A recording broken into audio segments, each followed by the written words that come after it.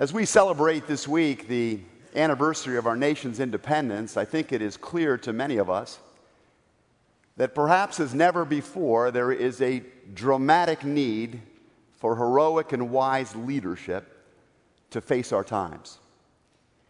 With every single news cycle, we are confronted with more and more difficult and complex problems.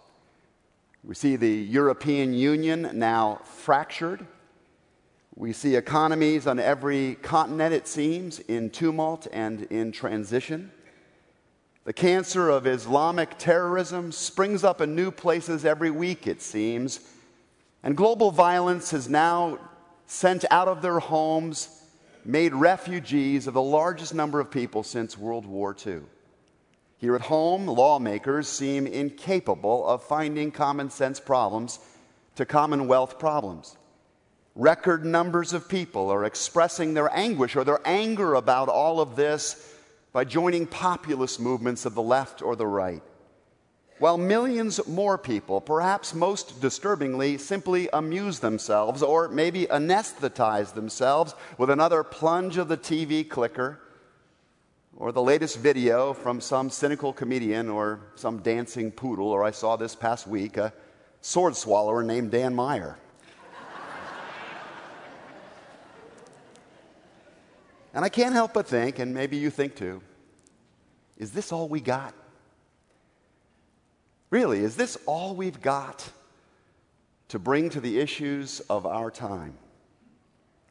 Is this what the men and the women who shed the blood and the tears that they did to found this nation, to frame its life, is this what they had in mind at the beginning? And if not, what is the secret? That's the question I want to pose today.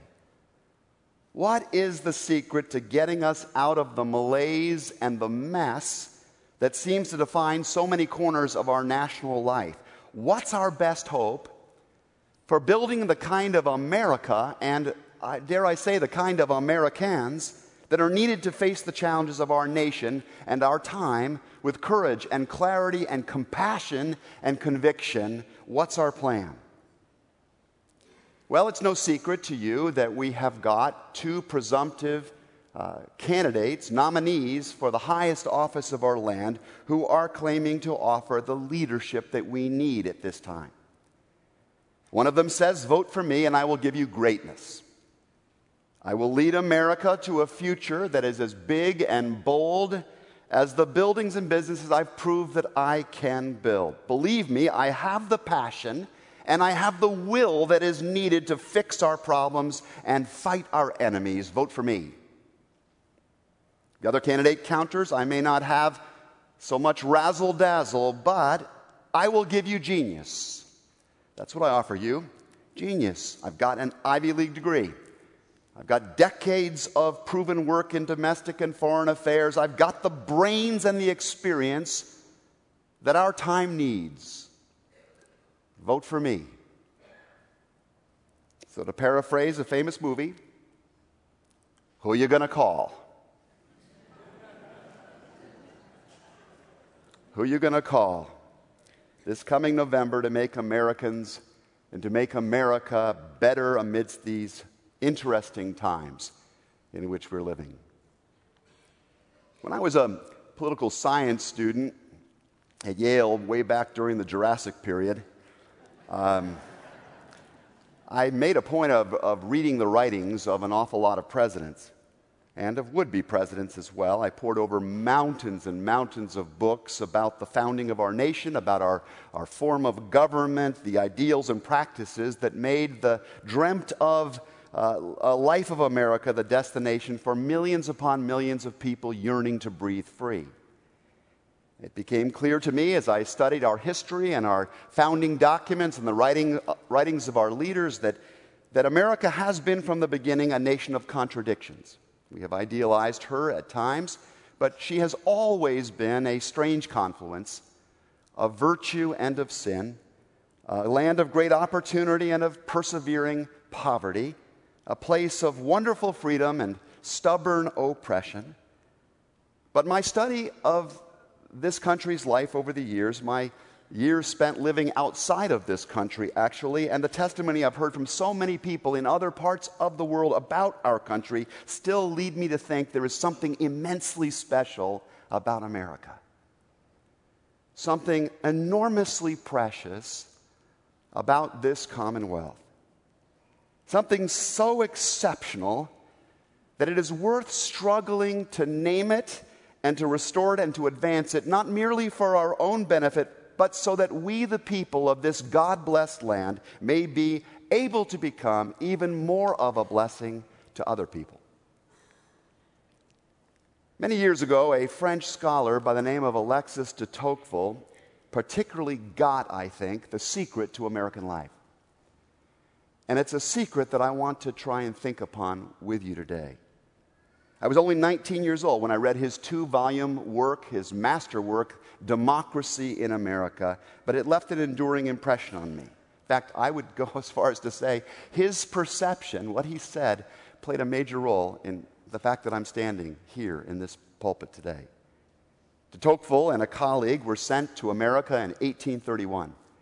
They had been commissioned by the French government to study the American criminal justice system, our prison system. But the two venturers used their commission to make much broader observations about the character of American society. And I want you to listen carefully to these words that de Tocqueville wrote in light of what the political leaders of our time are saying or maybe not saying. I sought for the greatness and genius of America, begins de Tocqueville. I sought for the greatness and genius of America in her commodious harbors and her ample rivers, and it was not there. And I sought it in her fertile fields and boundless prairies, and it was not there. And I sought it in her rich mines and her vast world commerce, and the greatness and genius was not there. Not until I went to the churches of America, not until I heard her pulpits aflame with righteousness, did I understand the secret of her genius and power. America is great because she is good. And if America ever ceases to be good, then America will cease to be great. Think on that. Think on those words with me for a moment, if you will. It seems to me that the most significant issue of our time is not who we elect in November, though that will be the only thing we practically hear about till that time comes. It seems to me that the most significant issue of our time is not where we come down on legislation currently being debated in our time or how we'll deal with the ramifications of the Brexit. These things, of course, all do matter. They deserve worthy consideration. But the most pressing question of our era is this one. What's our national plan for increasing the basic goodness of the American people? What's our national plan for increasing the moral vision and the fundamental character of the American people so that when someone angers or disappoints us, we don't resort to violence, pull out a gun, but instead work to heal the breach, to somehow forgive? So that when a troubled individual is in our midst, lots of us reach out to them and surround them instead of letting them get isolated and then truly dangerous.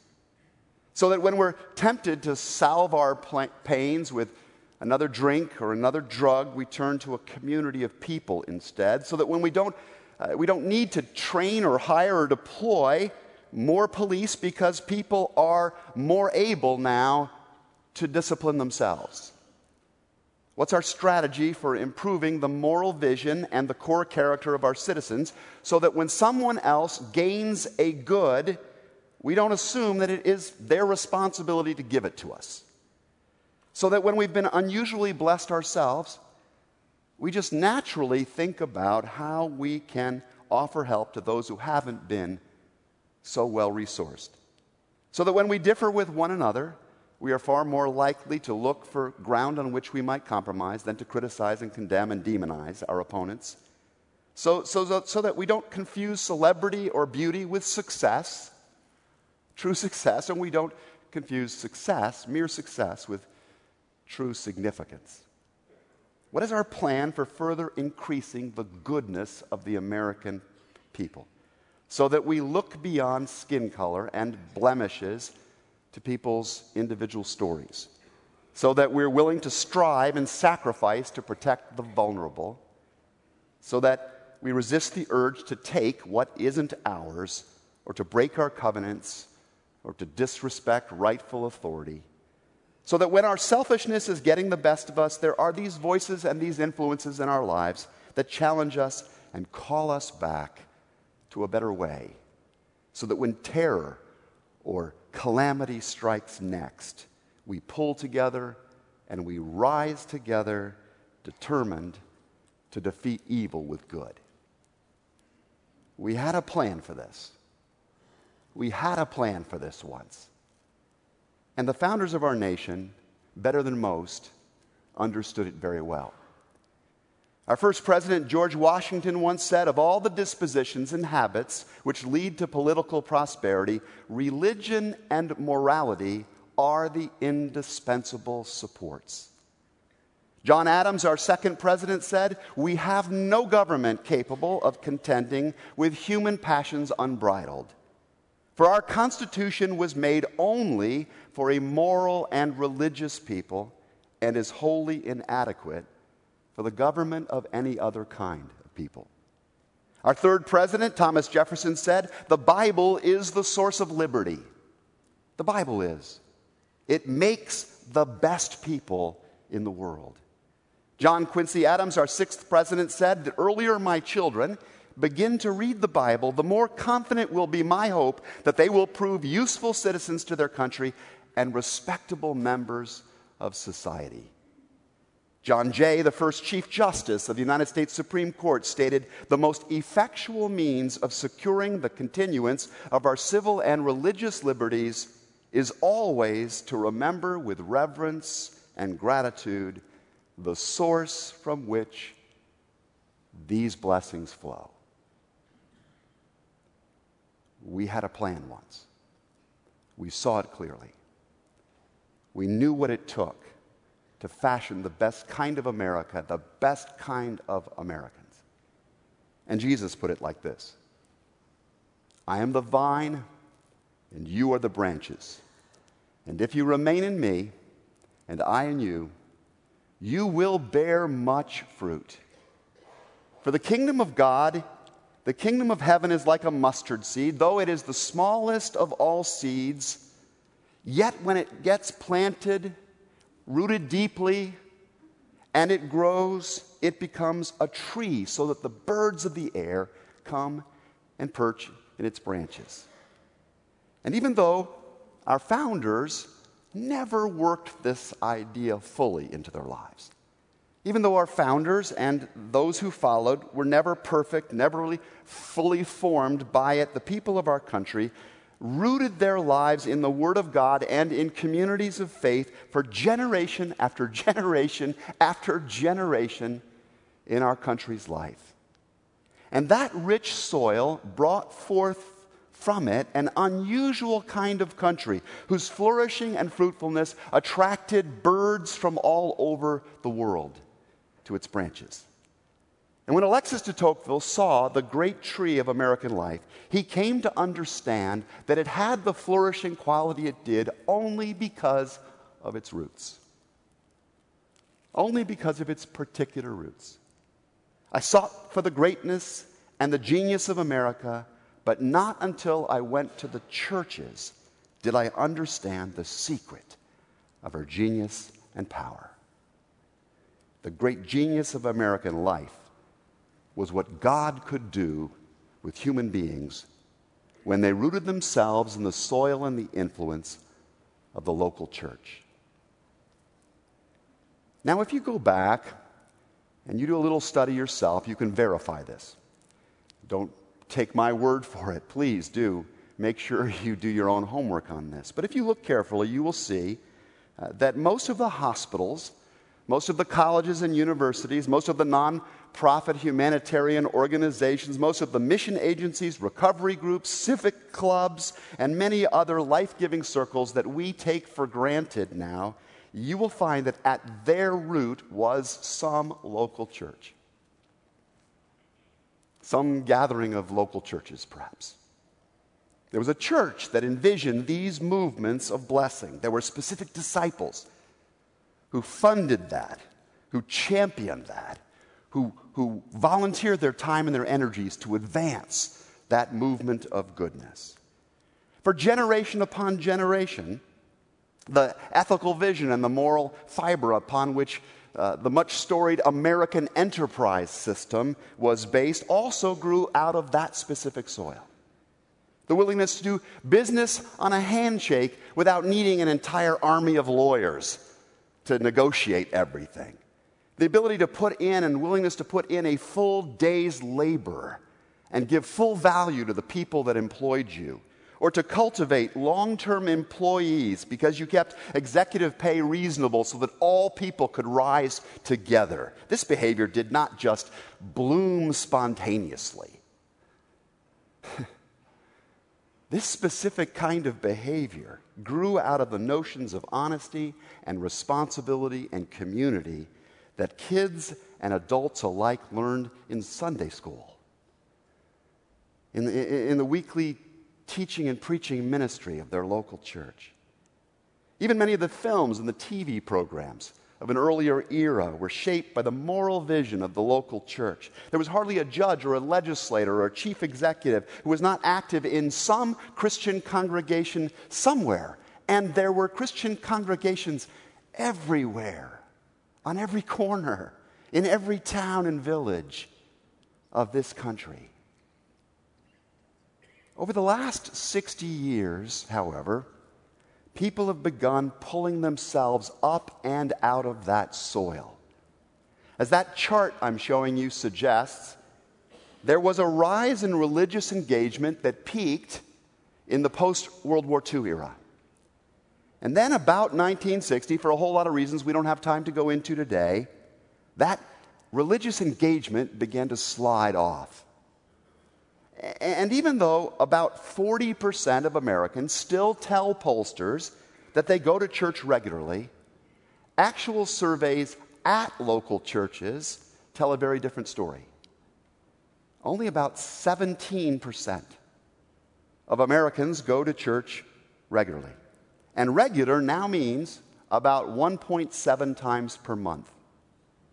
And as this engagement with the soil of the local church changes so dramatically, so does so much else in our world. There are now only about 300,000 churches left in America. I want you to think about that with me. Just 300,000 local churches left to shape the moral vision and the core character of more than 320 million American citizens. And the average church in America, of those 300,000, has 50% have fewer than 100 people that are actually rooted there. 80% of those 300,000 churches are either plateaued, dead, or dying. 1/3 out of the 300,000 churches in America is in rapid decline, which is to say 10, 15, 20 years from now, they're gone. We're down to 200,000 churches, now trying to reach probably 380 million people. That's the trend line today. Could this have anything to do with the loss of moral vision or personal character that is needed to address the pressing issues of our government and our businesses and our cities and our schools and our homes? Could that trend line explain anything? I think it does. I think it's a trend we must take very, very seriously. Now, it's always tempting when you hear this sort of thing to mourn bygone times. Very often these days I hear people, particularly older members of local churches, mourning the days that were. And I understand why. I do feel that in my own soul. But remember, the past was never perfect. It really was not perfect. And God is always coming to us from the future anyway. He's always calling to us from the future. Our job as Christians is not to take America back. Our job as disciples of Jesus Christ is to lead America forward in our time. And I love how a leader of the original church once framed that particular calling. And this is what he said: "Let us hold unswervingly to the hope that we profess, for he who promised his eventual victory is faithful. And let us therefore consider how we may spur one another on toward love and good deeds. Let us not stop meeting together. Let us not give up meeting together as some are in the habit of doing, but encourage one another all the more." All the more. So let me close, if I may, this morning by offering some encouragement to you. If you are part of this particular local church, Christ Church of Oak Brook, then please remember you are part of the great genius that de Tocqueville saw as America's unusual strength. Only 1/2% of all of the churches in America today, only 1,600 out of more than 300,000 enjoy the vitality and the spreading influence God has graciously given to you and to me and to this amazing congregation. 1/2%. Nearly 3,000 people find their way into the pews and the classrooms of this church every single week.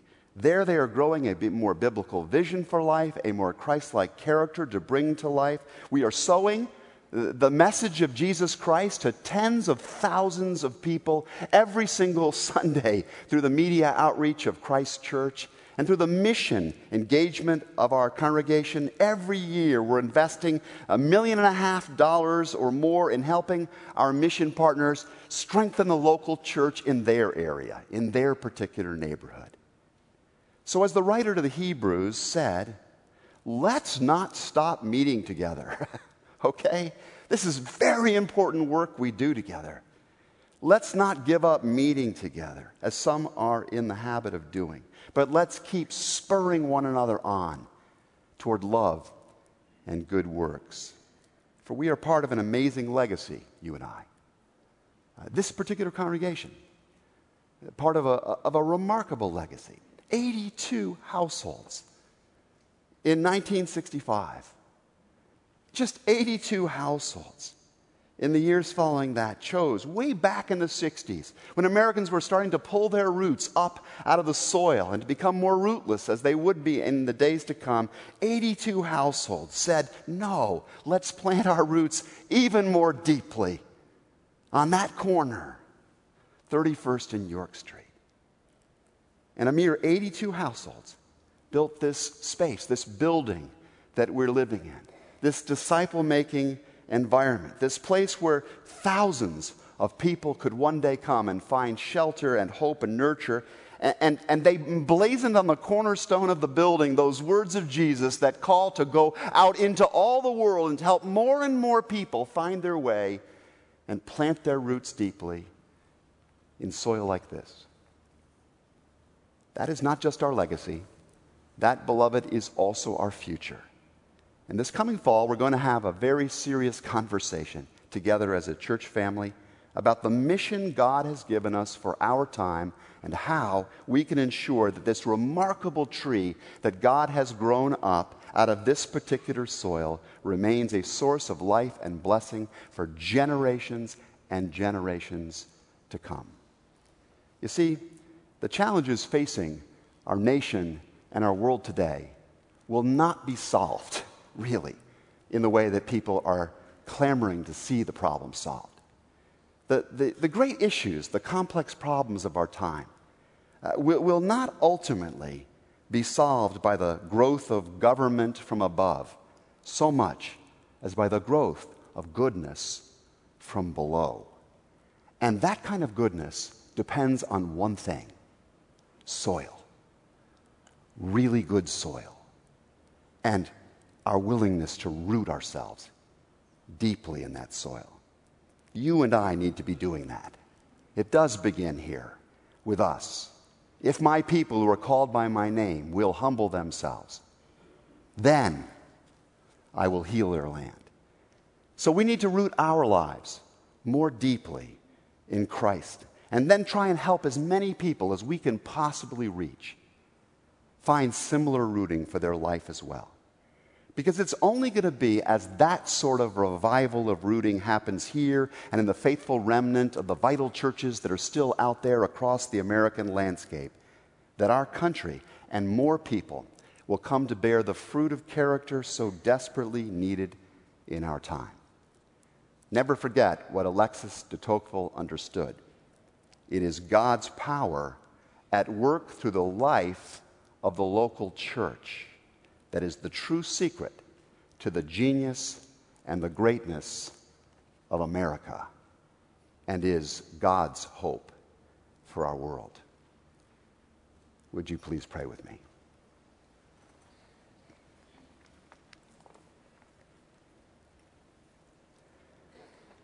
Lord, you are the source, the great supply of all true wisdom and power. We thank you for the privilege of life in this extraordinary country, and for every citizen that has poured out sweat, blood, or tears to help make America both beautiful and free. Use us now, we pray, to further grow her goodness. Let that begin with each of us as we root our identity, our security, our vision of success and significance above all in you, Lord, and in the mission of your church. Through Jesus Christ we pray, and all God's people said, Amen.